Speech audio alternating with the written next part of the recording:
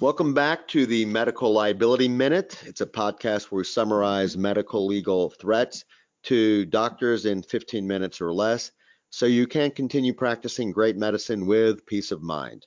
I'm your host, Dr. Jeff Siegel, founder and CEO of Medical Justice, an organization dedicated to protecting doctors from frivolous lawsuits, internet libel, unwarranted demands for refunds, and a host of other medical legal threats.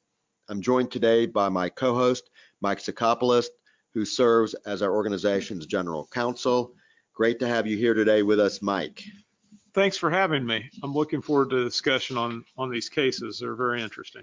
So we've got two cases today of, I'll call them foreign bodies, external substances that created injury, one of which was associated with a defense verdict, the doctor winning, the other one where the patient collected $14 million. So those are some pretty sizable. We've got it bookended. We have some bookends. Let's start with the one where the doctor prevailed. Here, the patient was cutting his grass with a riding lawnmower, and it ran into a pole.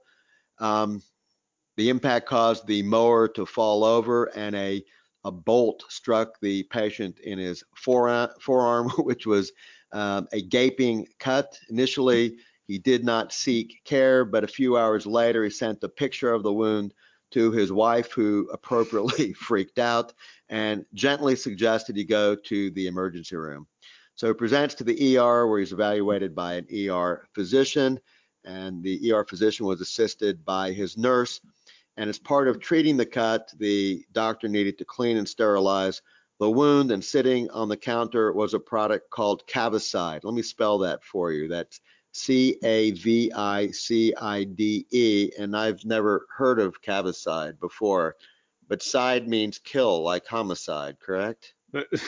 That's right. So it turns out Cavicide is an industrial cleaner whose main ingredient is a pesticide used mostly to clean and contaminate hard, non-porous surfaces like a like a desk or a what would you call it in an emergency room? I'm sure countertops. Countertops. That's the word I'm looking for. Thank you. Mm-hmm. Cavicide is considered hazardous and not for human use, which of course is why the physician picked up the bottle of Cavicide from the counter and sprayed it on the patient's wound. The patient recoiled in pain, and as his arm burned, the nurse continued to spray the wound with the Cavicide, believing they were appropriately cleaning the wound. Some is good, more is better. Keep spraying. Welcome to America. The patient's pain continued as the doctor sutured the wound, and continued. The pain continued after the suturing was finished. After being stitched up, the patient felt the pain was unbearable, so he took the bottle of Cavicide to the nursing station and asked if this was an appropriate sterilizing solution. He learned it was not and demanded that the sutures be removed, the wound reopened. The doctor did reopen the wound, clean the wound again. I'm guessing this time without Cavicide. Yeah. Yes, an appropriate solution. And the doctor charted the event as a mistake. Patient left the hospital feeling much better.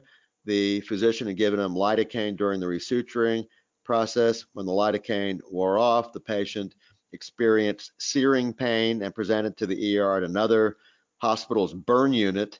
There was proof of him having, I'm quoting here, hellish burning pain for 48 hours, also residual scarring. Not surprisingly, the patient sued the ER physician and the hospital, alleging that under no circumstances should Cavicide had been used on a human. Also, some critiques about how the Cavicide was stored, making it possible that it could be inappropriately used on a patient. So the patient's ER expert, because this went to litigation, believed the error represented absolute gross negligence, not ordinary negligence, but gross negligence. And he never even heard of a patient having their wound washed out with Cavicide. And the hospital admitted that the nurse violated the standard of care. The hospital's ER expert on the other side opined that the patient really didn't suffer any new injury of pain, that his symptoms stemmed from the underlying problem, namely the laceration. A second expert explained that Cavicide is not toxic and at best would only cause short-term irritation. It is a pesticide, though. It seems like That seems like you're looking for a long-term solution when you use that. Yeah. So that's the hospital's defense. The doctor's defense was a little bit more nuanced. He denied violating the standard of care, labeling it as an honest mistake. Further argued that the introduction of Cavicide actually did not harm the patient.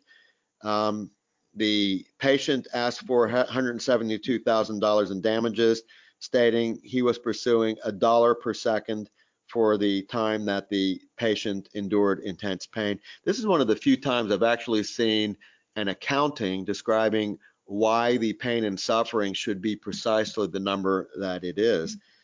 I guess it was from the time that he presented with when Cavicide was injected to the point that he was given lidocaine for the suturing, the second suturing.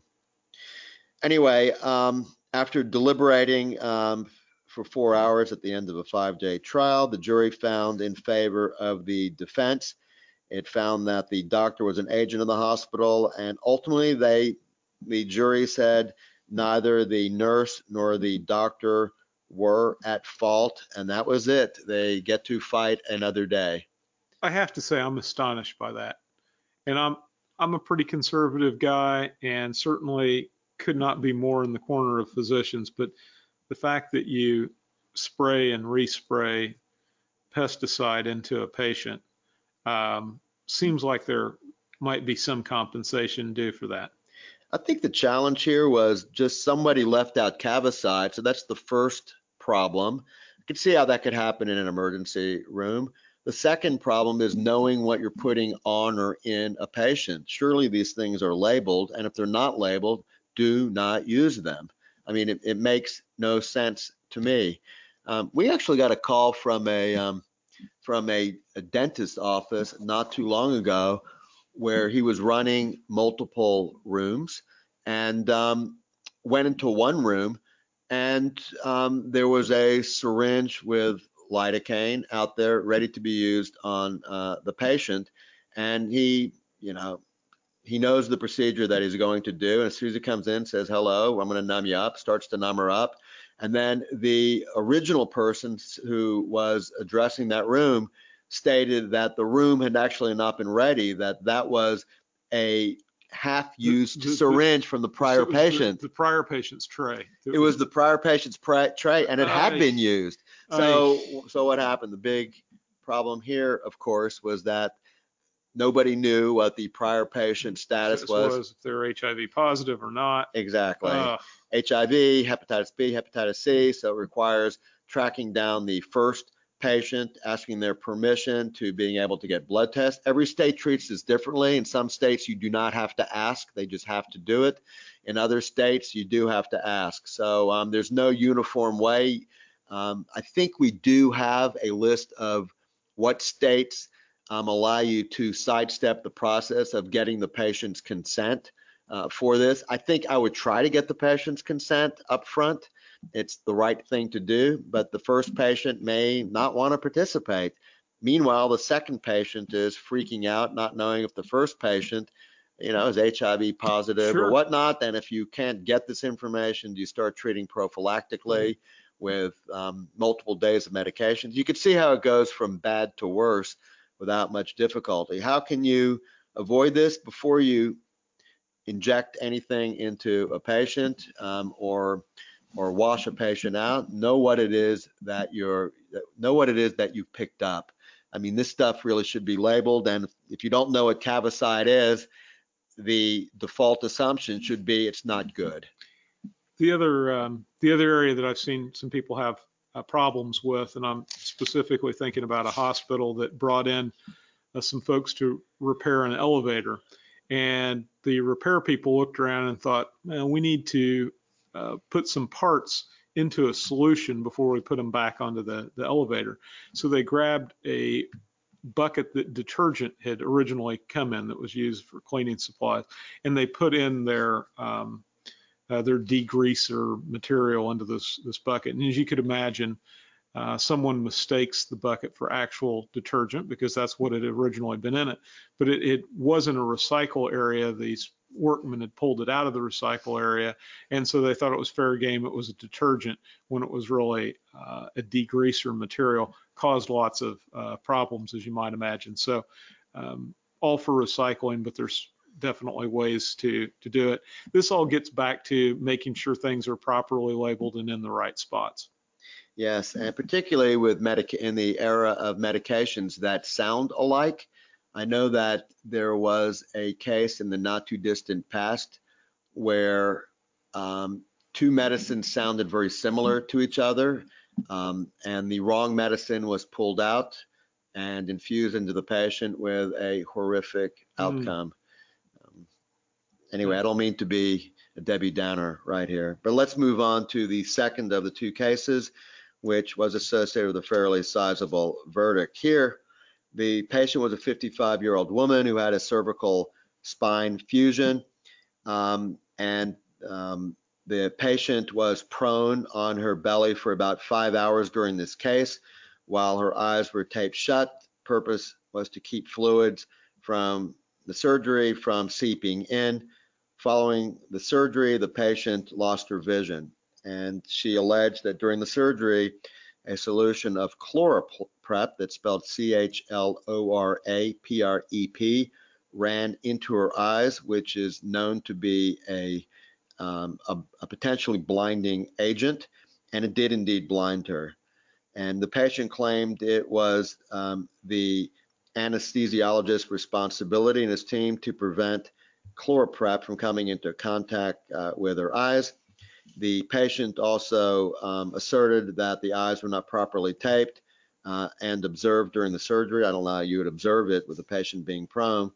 And the argument was made that it was the neurosurgeon who should have been responsible because he was the one that was using the prep or the chemicals that ultimately seeped into the eyes. Anyway, a $14 million verdict was returned. This is a giant number. The fact that this got to trial is actually surprising, but you have multiple defendants here. You have anesthesiologists, you have the hospital, and you have a neurosurgeon, everybody fighting out, pointing the finger at someone else. And that's oftentimes what happens when there are multiple parties involved in the litigation. They begin pointing fingers, and a juror will think, look, I'm not sure which one of these physicians or caregivers made a mistake, but they all seem to agree a mistake was made and somebody needs to pay for that. And so that's the dangerous scenario when you have multiple parties going before a jury. And we've seen this time and again, captain of the ship is going to take the hit here. And the captain of the ship in this situation was the neurosurgeon performing the hang procedure. on. It was the anesthesiologist that took the, I believe it was the anesthesiologist that took the hit. Was it the neurosurgeon and the anesthesiologist? I think that they all took the hit, didn't they? Okay, sorry, we're reviewing the summary of this particular case to protect that the person using chemicals would have been the neurosurgeon. Typically it is, well, here they're describing the anesthesiologist as the defendant. So I'm going to guess anesthesia took the hit. But let's back up for a second. Who is responsible for what in the operating room? How this particular case turned out is more of a cautionary tale of identifying who is responsible. And typically, protection of the eyeballs during a surgical case, unless you're operating on the eyeball, is generally the job of the anesthesiologist. The job of making sure that all of the pressure points are appropriately padded so you don't end up with a decubitus ulcer, also the job of the anesthesiologist. The job of making sure there is no pressure neuropathy during a case, job of the anesthesiologist. I'm not saying life is fair. I'm just saying that this is the way it breaks This out. is the way it breaks down, that anesthesia is in charge. And anesthesia typically is aware of that, meaning that they are going around during a case. If it looks like, if they believe the surgeon's leaning on the patient, putting a lot of weight on the patient. They'll either bring it up to the surgeon or gently move the patient or move the surgeon away just to make sure the patient is not injured or harmed. Positional neuropathies, ophthalmic injuries, these are the types of things that it's often in the domain of the anesthesiologist. And when the patient is injured, they honestly couldn't care less who's going to write the check. They just want to make sure that a check gets written. That's right. And in this particular case, it was a $14 million verdict. It's a big check that got this written. This is a giant check. For most doctors, they're covered individually for $1 million, $2 million.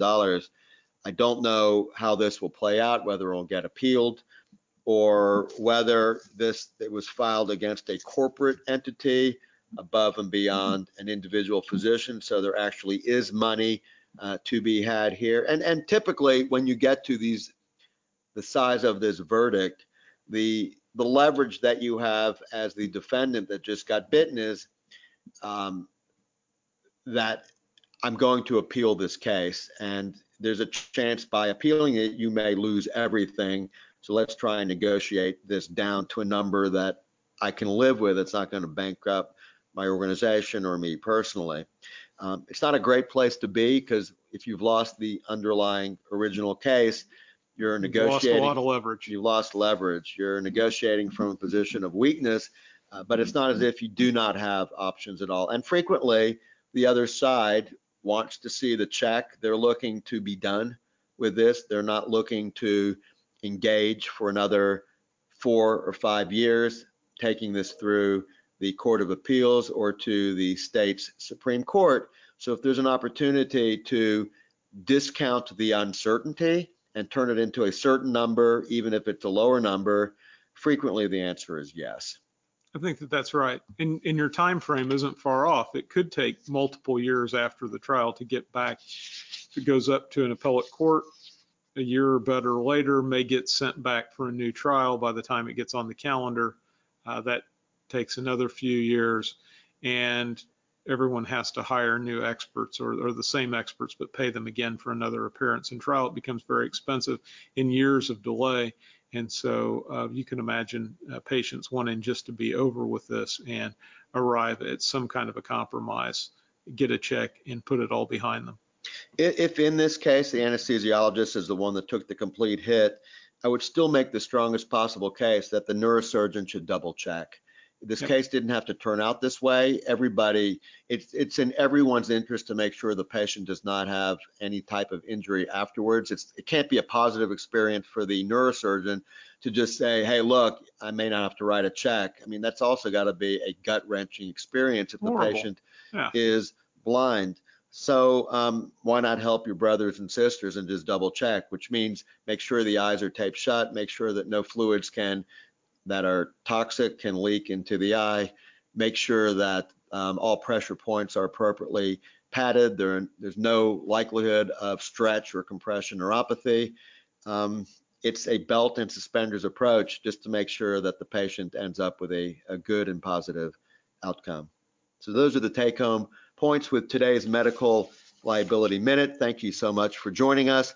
If you have any questions whatsoever about this or other medical legal issues that are racking your brain, please email us at info@medicaljustice.com. Again, info@medicaljustice.com. Until we meet again, thanks. And with that, we're at the end of our broadcast. Thanks for joining us. In closing, a few messages.